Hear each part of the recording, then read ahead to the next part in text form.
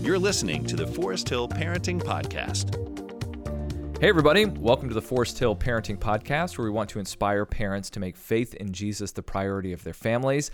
Thanks so much for joining us and listening in. My name is Todd Lesher. I'm always so grateful to have you listening in on what we're doing on the podcast.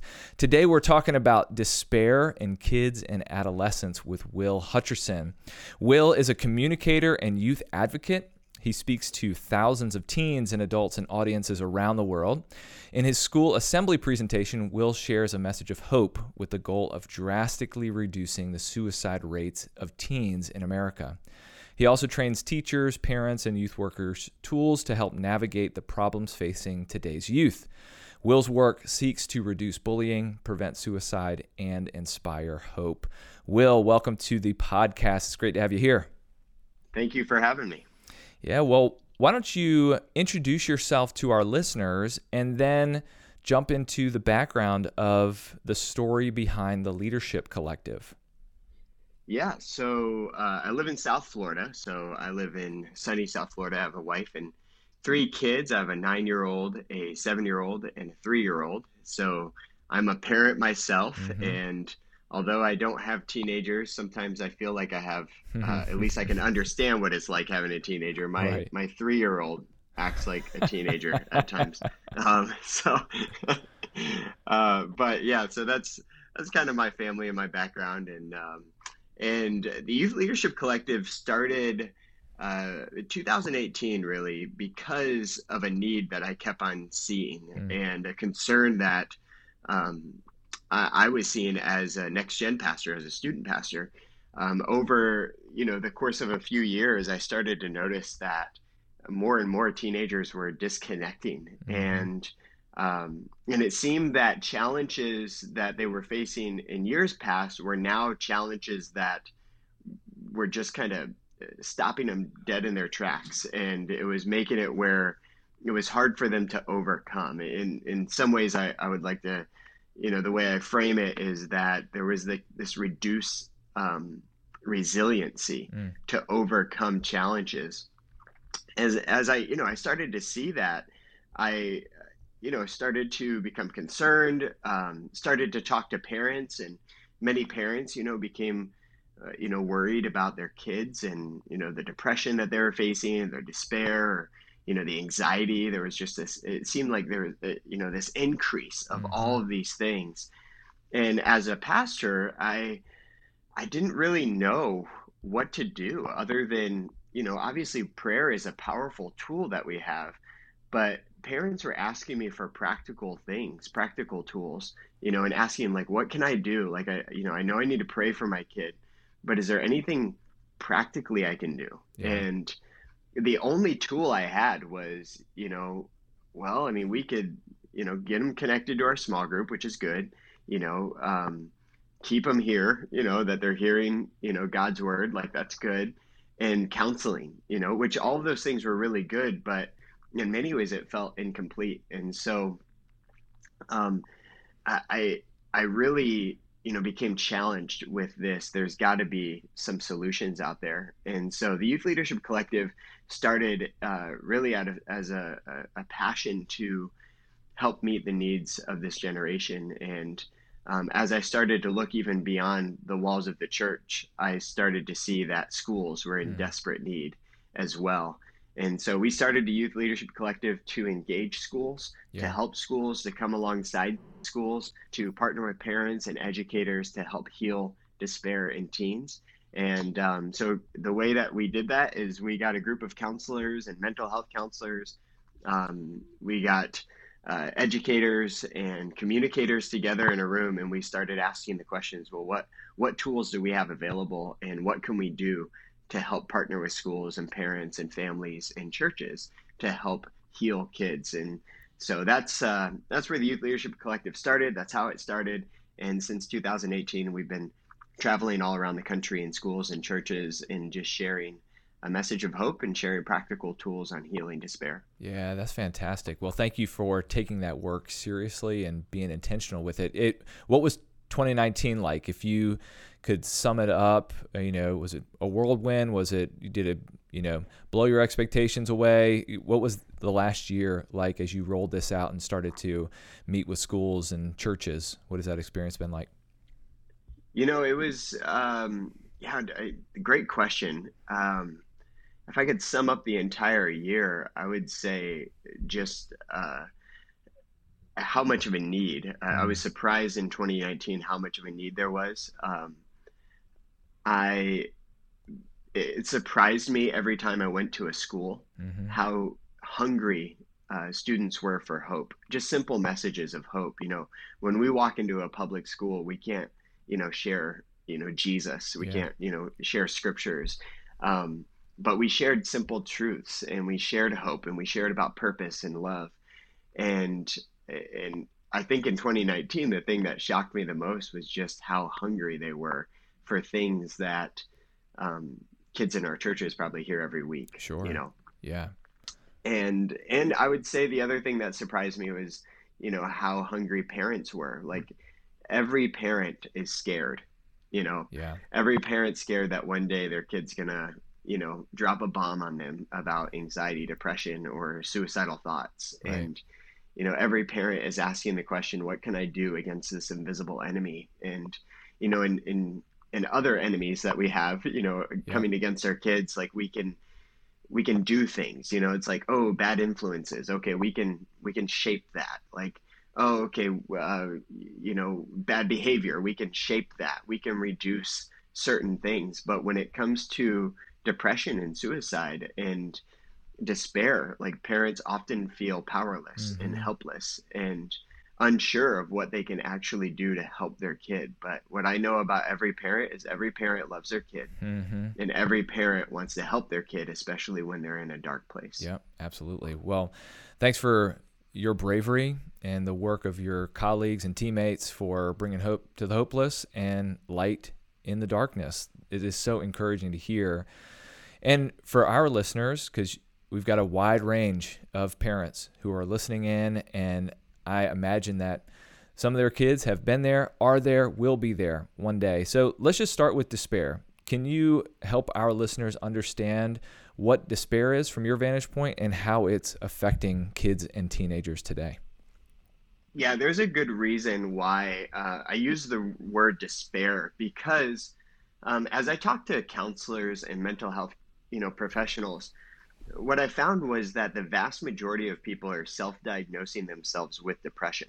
And although depression is something, most of the time when we feel feelings of, sadness or anxiety, we automatically kind of like self-diagnose ourselves with depression. Or parents will say, oh, my kid's depressed.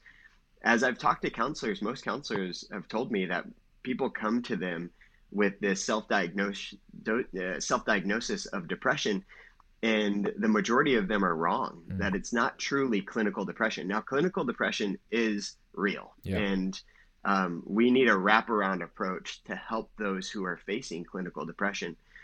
But what I would say that every kid and every adult has experienced or will experience at some point is kind of, another word of this is situational depression, or despair, that there are moments where we just feel despair. We feel a sense of hopelessness, or we feel a sense of, I don't see any light at the end of the tunnel. I'm not sure that tomorrow is going to be any different.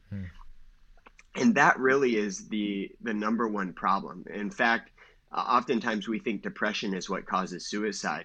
But actually 50% of those who attempt or complete suicide don't have clinical depression. So it's really despair. Despair is the common denominator that leads somebody to a place to want to end their life. Yeah. So despair, when you break that down and you kind of ask the question, well, then what does despair do to the brain? I like to think of it, to put it simply, that your brain is made up of two parts, that you have your right side of your brain and your left side of your brain. Your right side is your emotional processing, and your left side is your logical processing. And what despair really does is it kind of separates those two sides, where you have all of this emotional energy that kind of builds up, and your logical processing decreases. To use a psychological term, that psychologists would say is an amygdala hijack, where the two sides don't connect. A lot of blood flow changes to the emotional side of the brain, and you kind of go into this fight or flight mode. Yeah. High cortisol levels, high stress levels, and can lead somebody to a place of despair. So when you have this despair taking place, another way of thinking about it is almost like a despairing. Like, think of the two sides like despaired from each other. Yeah. That they're no longer connecting. And what this does is it really creates an emotional detachment. And this, I think, is the cornerstone of despair, because this is a very difficult thing that somebody can go through. And it's one of the hardest things to overcome, because many people feel so alone in their emotions. The number one thing that people in despair feel is that I'm the only one that feels this way, that nobody else understands what I'm going through, and nobody can help me. One theologian put it as, despair is like the dark night of the soul. And it really is what's taking place on a biology level, is that the two sides are just separated, that they're despaired from one another. Yeah. And the hope in this, though, and what we found is, yes, despair separates the two sides, and it can feel so lonely, and it can feel like it'll always be this way. But the cool thing is that research shows us that through love and empathy, we can actually heal the brain and bring the two sides back together. Yeah. When you look at another psychological principle called attachment theory, is that through healthy attachment with caring adults, and specifically parents, we can heal the brain, bring the two sides back together, and ultimately decrease despair. Another hormone called oxytocin kind of comes into play and reroutes the brain, helps exhaust emotion, and bring the two sides back together. And ultimately, when a kid, a teenager, or an individual is taking that emotional energy and putting it into logical processing, i.e. words, the feelings of despair decrease. Right. Yeah. Well, Will, you had me at brain science, so I'm locked in with with this here. And I would love for you to start wading into those practical waters. For someone who's not really interested in the brain science of things, how do parents recognize despair? You went inside, so what does despair look like on the outside in the lives of their kids and students? Well, the good thing about despair, in the terms of like recognizing it, is everyone can recognize it because everyone's experienced it. Yeah, At definitely. some point in your life, you've experienced the emotion of sadness and despair, or feeling like you just have one of those blue days, right? But when you start to see blue days over and over and over again, or you hear a kid, when you ask them how they feel and they say, I don't know, or I just feel numb, that tells you that you have an individual that's having a hard time processing emotion. I would say that's the first sign that you might have some despair taking place. And honestly, the symptoms of depression, sometimes you can see a few of those symptoms of depression, but not all of them.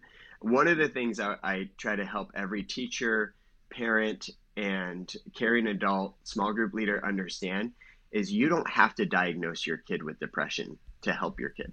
You don't have to figure out if they have clinical depression or not. Let the counselors do that. But what you can recognize is, hey, there's something going on here. My kid's feeling some despair. They're feeling some feelings of sadness and stuckness and hopelessness.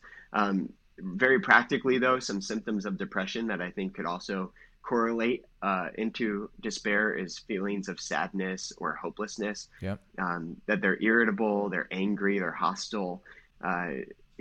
Just a frequent crying even, or withdrawing from friends or family. Loss of interest in activities that they used to be, into, poor, school performance, changing in eating or sleeping habits. All of those things can start to show you and help cue you in on, okay, they might be in a place of despair where those two sides are separated. That's good. The thing that comes to mind for my own personal story of when I reflect back on moments and seasons of despair, for me, it was like excessive discouragement. I just could not rise above just being discouraged all the time. I couldn't get ahead and everything seemed piled upon me. And so that for me, and I don't know if that's right on, but the logical stamina just decreased, and the being emotionally overwhelmed in the sense of discouragement just made it really difficult to get beyond that. And so when you describe like blue days or just being excessively overwhelmed, that's kind of what looking back on my kind of teenage time frame of those moments that I'm able to relate to a little bit myself. Yeah, and it can come out in sadness, or it can come out in anger, sometimes in despair, because you have all that emotion, like I said, built up. And another way I like to think about this is like, imagine you take a deep breath and you can't breathe out. Yeah. Yep. That's what's happening in the brains of a teenager that is in despair. Like, they have all this emotional energy and they have no idea how to exhale it. Yep. And so that could be very frustrating. It can be very angry, create feelings of anger rather. And it can also, make a kid feel very sad or feel stuck or feel like I'm always going to feel this way. Yep. And to connect back to what you mentioned, that we're able to recognize despair because we've all felt it. When you use that analogy of taking a deep breath of air and not being able to exhale, we all can relate with a moment like that in one way or another. So that's really helpful. Now, when you talk about attachment science and attachment theory, how can we, and whether it's parents or youth leaders, teachers, however you address this, how can we begin to attune to our kids in a way that combats despair? Yeah, so there are 6 tools that I like to teach to parents that just help them to attune. And it's funny you use the word attune because I call them attune tools. Okay. And if you take that word attune, ATTUNE, there are 6 tools that I use that word, that acronym, to help parents to connect with their kid, especially when they're feeling despair. And I would say the goal of this, so what's the goal? The goal is to help every kid, every teenager to feel felt. Because when you feel felt, you exhaust emotion. When you feel felt, you bring the two sides back together. And again, every one of us can relate with this. There are people in our life where we walk away from them and they're like, we say things like, man, that guy just gets me, or they get me, they feel me, right? What you're ultimately saying is you feel felt, like you feel like they feel your emotion. They understand you. It's not just sympathy. It's deeper than that. Like there's a connection there. That's what attunement is. And every adult can do this for a kid, but parents are especially talented at attuning because they have a special connection with their kids. So I like to think of parents as kind of the superheroes of attunement. Yeah. So here are the 6 tools. I'll give you the first one. It's A. The first, A in the word attune is to attend. And to attend means to ultimately just be present, to pay attention or take deep notice of what's going on. You might, be asking like you asked, how do I see these things? How do I know when my kid's, facing despair? And really, we have to attend. We have to watch and see what might be happening or what's going on deeper in our kid's life. And I gave you some of those symptoms to look out for. But we got to stay on top of it. I think of one dad who, when he found out his son was facing despair and suicidal thoughts, he started to, just do his homework. Or while his son was doing his homework, he would bring his laptop into his son's bedroom and do his work with him. Like, in other words, his goal was, hey, if this is the way you feel, I just want you to know you're not alone. And I can't imagine you being alone while you feel this way. And he was just physically present. And so to attend really means to just stay on top of it, to take deep notice, to pay attention, and ultimately to get help. I would say, if you have a kid who is communicating that they're having suicidal thoughts, I would say the first thing is, to stay calm. it's very easy to say, but very hard to do, especially when it's your kid. Right. Um, but here's what I encourage every parent, every caring adult. If your kid says to you, well, I just don't want to live anymore, our knee-jerk reaction is to start to tell them all the reasons why they shouldn't feel that way, Yeah. right? Our knee-jerk reaction is to say, well, you have so much to live for, and your life is good, and you have so many people that love you. You know, you have hope and dreams. And what about, the college, blah, blah, blah. The problem with this is, out of our good intention of talking them out of how they are feeling, is that we unintentionally kind of reinforce their feelings, especially their feelings of guilt. So it kind of, they hear us say, you have so much to live for, and then they go, see, I am broken. I shouldn't be feeling this way. Yeah. I'm so stupid. I can't believe this. People would just be better off without me. Here I am putting my mom, my dad through this, so it actually works against our intention. So anytime you have a kid, that's going through suicidal thoughts or going through a bout of despair, stay calm. And the best thing to respond and to say is that I love you. To mirror their emotions, to offer empathy and say, I can see that you're really hurting right now. And I really, really hate that you're hurting, right? That's empathy. Yeah. I can see that you're really scared right now. And it saddens me to see that you're scared. I hate that you're scared, or whatever it is. But to slow down, mirror their emotions, offer empathy, and then express your care and your love for them. That's the best response in those moments. Yep. I like to say to meet emotion with emotion. And the second thing is to get help. If you have a kid that's struggling with suicidal thoughts, don't try to solve that problem alone. Yep. A counselor can help, guide this. Sometimes parents think, well, they're just saying it for attention. And that might be true. However, you don't really know, one. And two, even if it is just for attention, there's an underlying need that still has to be met. And so we can't, just shrug it off as, attention seeking. We really need to get help and kind of dig down deeper into what may be going on, and specifically why they can't exhaust emotion. And then the third thing is just be present, to stay on top of it. Yeah. And I shared about the dad who, changed where he was doing his work and started to do his work with his son doing homework in their bedroom. So to show up is to show that you care. And so attend is the first one. The next one is to talk. The next word, so the T is talk. And the goal of this isn't as much for you to talk, but to get them to talk. This goes back to what I was saying about exhausting the emotion. Yeah. In order to shift that emotional energy from the right side of the brain to the left side of the brain, you have to verbalize it. You have to talk it. This is why talk therapy is so powerful. This is why small groups are so powerful, because we're able to exhaust the emotion and to get it out. Some words that I might use with teenagers, I like to use, are you lonely? Do you feel hurt? Do you feel angry? Do you feel embarrassed, ashamed, alone, afraid? Those are all words that, just kind of cue them to put what they're feeling into actual words. Yeah. Sometimes, they might say, I don't know, I feel all of them. And what I often tell parents is just respond with, well, pick one and tell me about it, Yeah. Just pick one. Because the goal, again, is to just get them to talk and to exhale the emotion.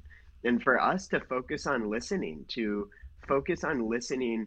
with feeling associated with that. Now, this is not easy. So I'm an ENTJ on the Myers-Briggs. I'm an Enneagram 7 on the Enneagram side of things. So I don't love talking about feelings. And I'm a guy that just doesn't love talking about feelings. So in terms of my natural makeup, I'd rather just talk about the principle. I'd rather just talk about the problem. I'd rather just stay in happy feelings. As an Enneagram 7, I'm like, I don't want to talk about negative things. I want to keep on going, and let's talk about positive things. Yeah.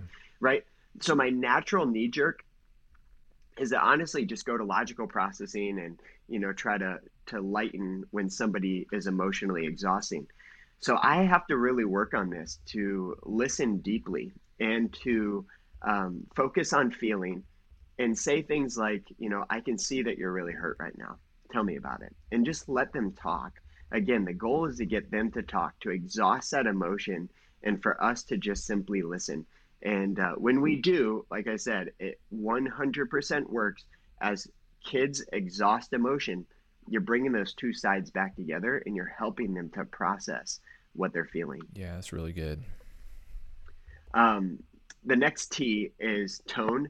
What we say matters, but how we say it matters even more. Yeah. And, I would say tone and body language. There's a big difference between, saying love you as you walk out the door, or, I love you, as you're frustrated and slam the door, and looking somebody in the eye and saying, I love you. Right? To slow down, to soften that. So your tone really matters. Here's the problem with tone is oftentimes parents carrying adults, we're moving 100 miles per hour just as much as our kids are moving 100 miles per hour. And we're stressed out ourselves. So when our kids start going through despair, it's like we don't have any more room in our life to deal with their despair. So the stress compounds, their despair triggers us. And all of a sudden we start to spiral out.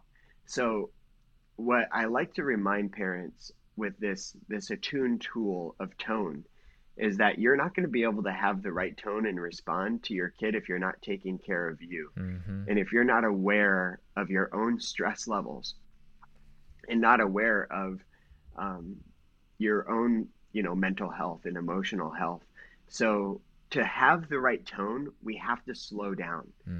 This looks like maybe going on a walk, getting a journal, starting to journal out some things yourself, listening to worship music or instrumental music, just taking time to just process yourself or, going to counseling. Oftentimes we think when my kid's in despair, they need to go to counseling, but it might be better for you to start, for you to go to counseling, because if you do and you take care of you, you're going to be able to help them. I told one parent recently, I said, you have to put your oxygen mask on first, right? Just like when we go on an airplane, they always tell us, put on your oxygen mask before you help somebody else.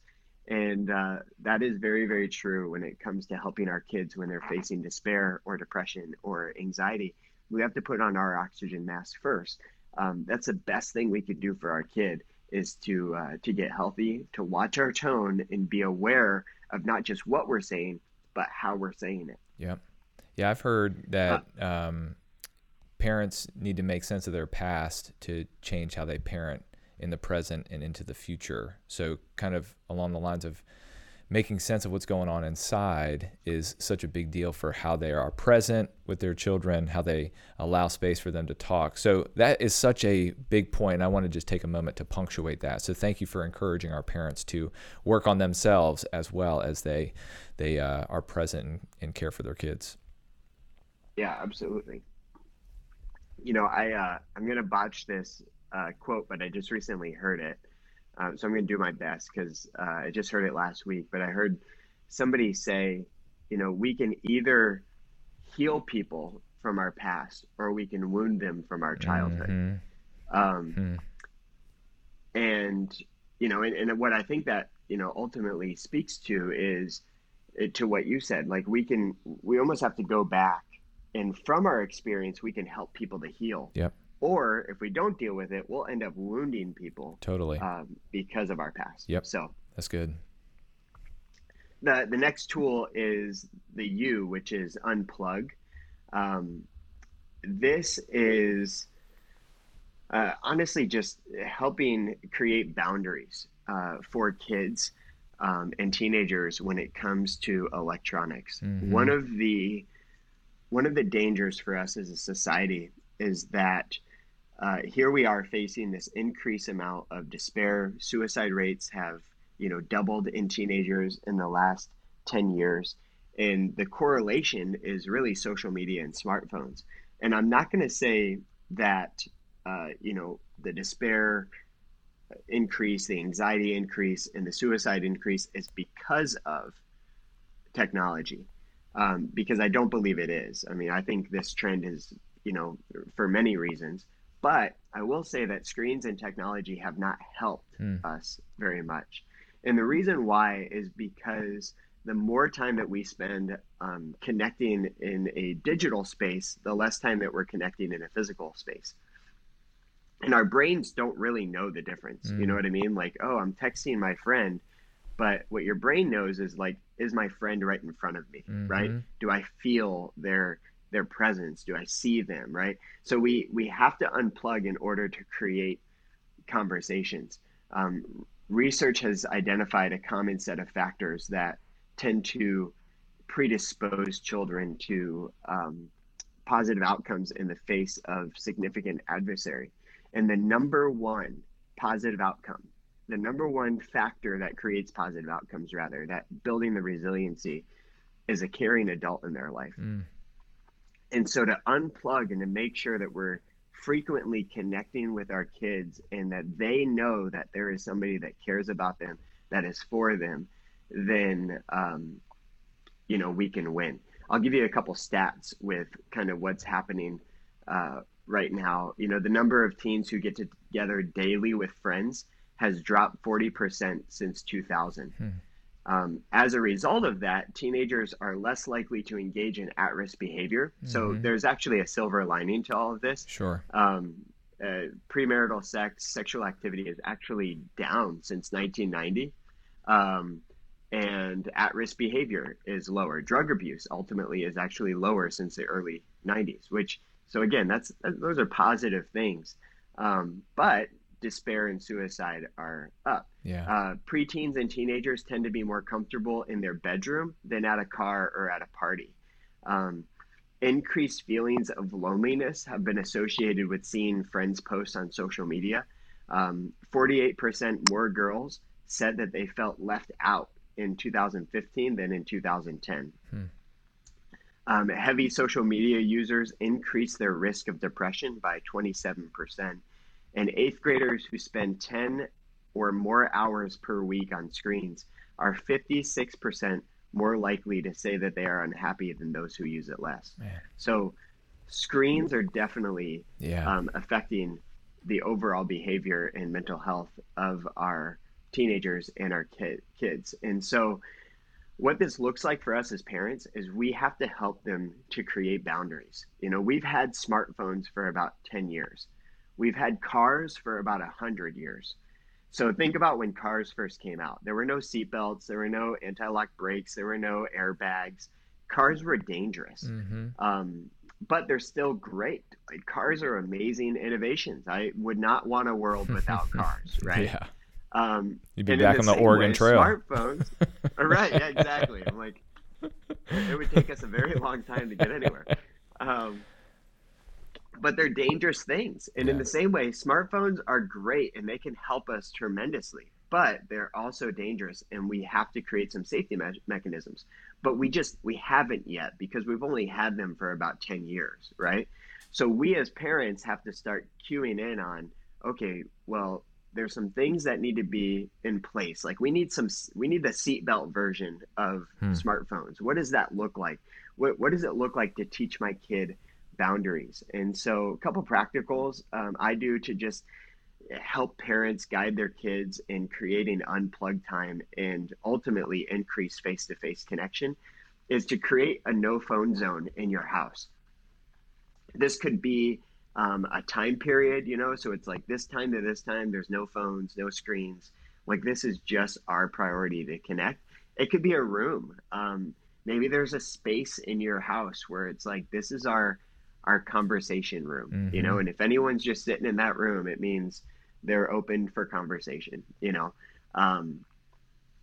so whatever that looks like, I think if you ask your kids and you get your kids on board, what I've found is that a lot of teenagers they're kind of looking for boundaries in some ways. I know that sounds crazy, but they want to be directed in some way through creating boundaries with their phones. Yeah. You could also, set boundaries for how your family interacts with technology. like I said, at the dinner table, you could use tools like bark.us where it kind of monitors what your kids are doing, to just make sure that they're using the internet and social media in the right way.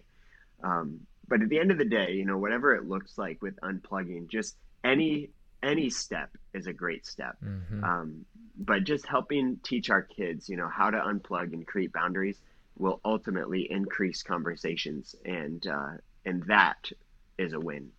Yeah, and that's the point of emphasis, right? Where we're unplugging to connect relationally and interpersonally in a physical space together. It's not just less phones, right? Less screens. It's more personal, interpersonal interaction with a human being there in the room. I read recently in a book called Reclaiming Conversations, is that research shows us that those who use social media the most have the most difficulty reading human emotions, including their own. Yeah. But the same research shows us that face-to-face conversations lead to great self-esteem and an improved ability to deal with others. Yes. So again, conversations cure. So, if we want to help our kids to identify their own emotions and others, to increase empathy, then we have to increase face-to-face conversations. Yeah. I read a very similar thing in a book called Raising Secure Children, that said that the key to self-esteem and healthy self-concept is not telling a child that they're better or superior or just going on and on how great they are. It's about accepting them for who they are. And that's just the simple concept right there of what you're saying. And that can happen just in the simple context of being together at a meal or in the car, but being present to one another. So we're talking about the most simple things that we seem to have forgotten in the digital age. But when we reclaim these, reclaim healthy relationships. Yeah, you're absolutely right. So the last two tools in the Attune tool kind of toolkit are probably my two favorites. So the next one is notice. So the N in Attune is notice. And this is notice the emotion. And this is why it's my favorite, because honestly, as a parent, I probably failed at this one the most. And so this tool has helped me the most. You have to meet right brain with right brain, left brain with left brain. So here's the example I'll give you. My kid comes home from school, and he's just distraught. He's crying. He's upset because he failed his test. And, I just failed my test. I can't believe it. That teacher's so mean, right? Starts blaming the teacher. As a parent, what I want to do is I want to say, well, buddy, you learned your lesson, because yesterday I was telling you to go study. Yesterday, I told you to do your homework. You kept telling me you would, but you didn't. You wanted to play Xbox. You wanted blah, blah, blah, right? And this happens. I mean, how many times does this happen, right? Our knee-jerk reaction as a parent is to immediately go logical and to start proving the point or teaching the principle. The problem is when our kids are emotionally activated and we come at them with logic, we completely dismiss the emotion and we miss them, right? Because what they conclude is, see, you don't even get me. Like you're not even recognizing what I'm feeling. You don't care what I feel, right? And we just miss them. We kind of fly by them. So what I like to tell parents is first meet right brain with right brain. Notice the emotion and then meet them right there. So what does that look like? It looks like your kid comes home from school. They're upset because they failed their test. And you say, oh, buddy, I am so sorry that you failed your test. You must feel really disappointed right now. Yeah, I'm disappointed and I'm mad. I can't believe that teacher, blah, blah, blah. Tell me about it. Sit down. Come on, sit down. Tell me about it. And you recognize the emotion and you match the emotion. Now, in the back of your head, you're thinking, this is so stupid. Totally. I know why you failed your test. You don't know why you failed your test, but I'm going to, right? You're thinking all the logical thoughts, but you can't go there right away. You have to let them exhaust the emotion and meet the emotion, like meet them with empathy. That's not being fake or insincere. It's being where you're willing to meet them right where they are. And right where they are in that moment Yes. is they just need to be heard, Yep. right? After they've exhausted the emotion, then come around when they've kind of flipped back over to normal, from emotion to logical. Then you can kind of say, hey, do you think there's anything, you could do to help influence your grade next time? Or are there any steps you could take to, help improve your next test score, right? I mean, you could ask some questions or even offer some insights of, hey, I just wanted to share, I hate that you failed your test and I'm really sad that you failed. But, yesterday I mentioned that, you had to do your homework, you had to study, and you didn't necessarily want to prioritize that. Is there another way that I can help you with this? Or put in a reminder in your phone, whatever it might be, right? So to come around, bring the logical process on the back end would definitely be the more fruitful way of doing it. Yeah, So that's really notice helpful. the emotion. When we notice the emotion, it really helps make a connection. And then the last tool is eye contact. This is probably my favorite because eye contact and appropriate physical touch can have profound effects on kids when they're in despair. And the reason why, it goes back to what I mentioned about attachment theory. The brain remembers early attachment, and especially if they have a secure attachment with their mom or their dad, eye contact and appropriate physical touch can kind of rewire the brain back to those places of safety and bring them to a place where they feel that, okay, I'm safe, I'm in a good place. Sometimes it looks like, when your kid's in an emotionally heightened place, sometimes it looks like just grabbing them and just hugging them. And as much as they might say, this is stupid, let go of me, just say, just let me hug you for a minute, right? Like, that hug will all of a sudden just decrease despair. Appropriate physical touch, looks like, for a parent, even like grabbing the side of their face next to their temples and rubbing them. And the reason why is because when you were a baby, that's what you did, right? When they were a baby, you grabbed the side of their face, you held their face, you looked them in the eye, right? All of that they remember. Deep down, they remember. And those appropriate physical touches and that eye contact can help decrease despair. I'll give you an example of this. I was working with a young adult who was dealing with a lot of anxiety and just a lot of despair, even struggling with suicidal thoughts. And I was talking with her and her mom. And in the course of talking with them, the mom was like, well, what else can I do? And I said, this is going to sound so silly and so simple, but one of the things you can do is just spend 2 minutes a day staring your daughter in the eye, holding her hands and affirming her with positive words and love. And I said, let me show you. And so the young adult and the mom, I had them face each other. They grabbed each other's hands, and I had them look each other in the eyes for 2 minutes. Now, at first, the teenager was kind of tense, shoulders were crouched up, even said this is so dumb and weird, and I said, I know it's weird, but just try it for 2 minutes, and then that's all. That's all I want you to do. And so they, she finally agreed, and the mom, just began to speak, I love you, and I believe that you are blah, blah, blah, right? And over the course of 30 seconds, the girl's shoulders kind of loosened. Over the course of a minute, her face kind of became more relaxed. And over the course of 2 minutes, her entire body language changed. And when I asked her how she felt after those 2 minutes, she just said, I feel good. The anxiety kind of decreased in that moment.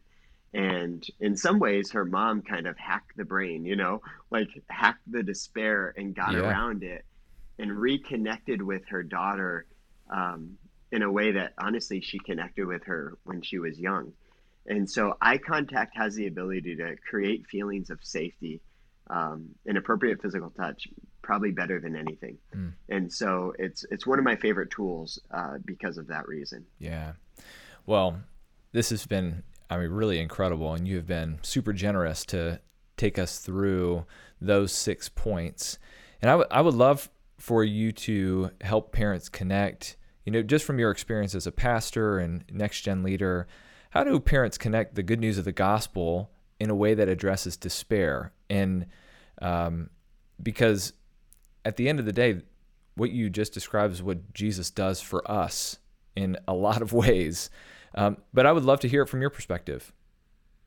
Yeah, I think the greatest message Jesus gives us, and the thing that we can stand on because of him, is that there's always hope. That no matter what we're facing, no matter how dark it feels today, that tomorrow can be different, and that there is always hope. And hope has a name. His name is Jesus. Yeah. And as long as he's in it, there's hope. And I would say the second thing is that when you look at the life of Jesus and you look at the way that he interacted with people, you can see a God who doesn't judge us for our emotions, but a God who empathizes with our emotions. Yeah. A God who weeps when we weep. A God who feels hurt when we're hurt. But a God that also says, hey, there's hope. That yes, you're hurting today, but there's hope. Yeah. There's always hope. And you're not going to always feel this way. And it's not always going to be this way. There is hope, especially when he's in it. And I just read, I think it's John 11, the story of Lazarus and Jesus' interaction with Mary and Martha. And I can see all 6 of those, even the moment when Jesus turned off his cell phone there, and so he could talk to Mary and Martha, but I mean, that's what he embodied. And that's the encouragement. Yeah. Like, I hope parents can hear what you just said, because the truth is, parents, that you are good news for your kids, especially when you take this posture that Will just laid out. Well, Will, thank you so much. How can parents learn more about your work with the Youth Leadership Collective? Yeah, so you can go to youthleadershipcollective.com, or you can go to willhutch.com. Both of them kind of link up together and find out more. And good news, too, is we have a book that will be published through Orange come May. So nice. All of this content will be in a written form so that parents can connect with that and read more about how they can attune with their kids. That's great. Is it too early to say that the book will be available at Orange Tour when y'all are in town in October? It may be too early to say, but I'm pretty sure it will be. So the goal is for it to be published by Orange Conference, which is at the end of April. Okay. So fantastic. Well, we'll keep our eyes out for it when Orange Tour is at Forest Hill later on this year. Well, Will, thanks so much. Let me say a final prayer as we wrap up our time together. Heavenly Father, we thank you for this good news that in a lot of ways parents can embody and kind of represents the presence of God, the healing presence of God in the lives of their children. And so I pray that you would give parents the grace of these 6 really practical ways to help repair the despairing of the brain and the despair that our kids and teenagers face throughout life. So give us what we need to be available for you to work through us in the lives of our children. Thank you for Will, for his time with us, and continue to bless and expand his work to more opportunities and venues to share this message of hope. In Jesus' name we pray. Amen. Amen. Parent on, parents. You got this. Thanks for joining us for the Forest Hill Parenting Podcast, where we want to inspire parents to make faith in Jesus the priority in their families. If you enjoyed this episode, we'd love it if you showed your support by sharing, subscribing, and rating this podcast on iTunes. To watch our services live or find the campus nearest you, visit foresthill.org.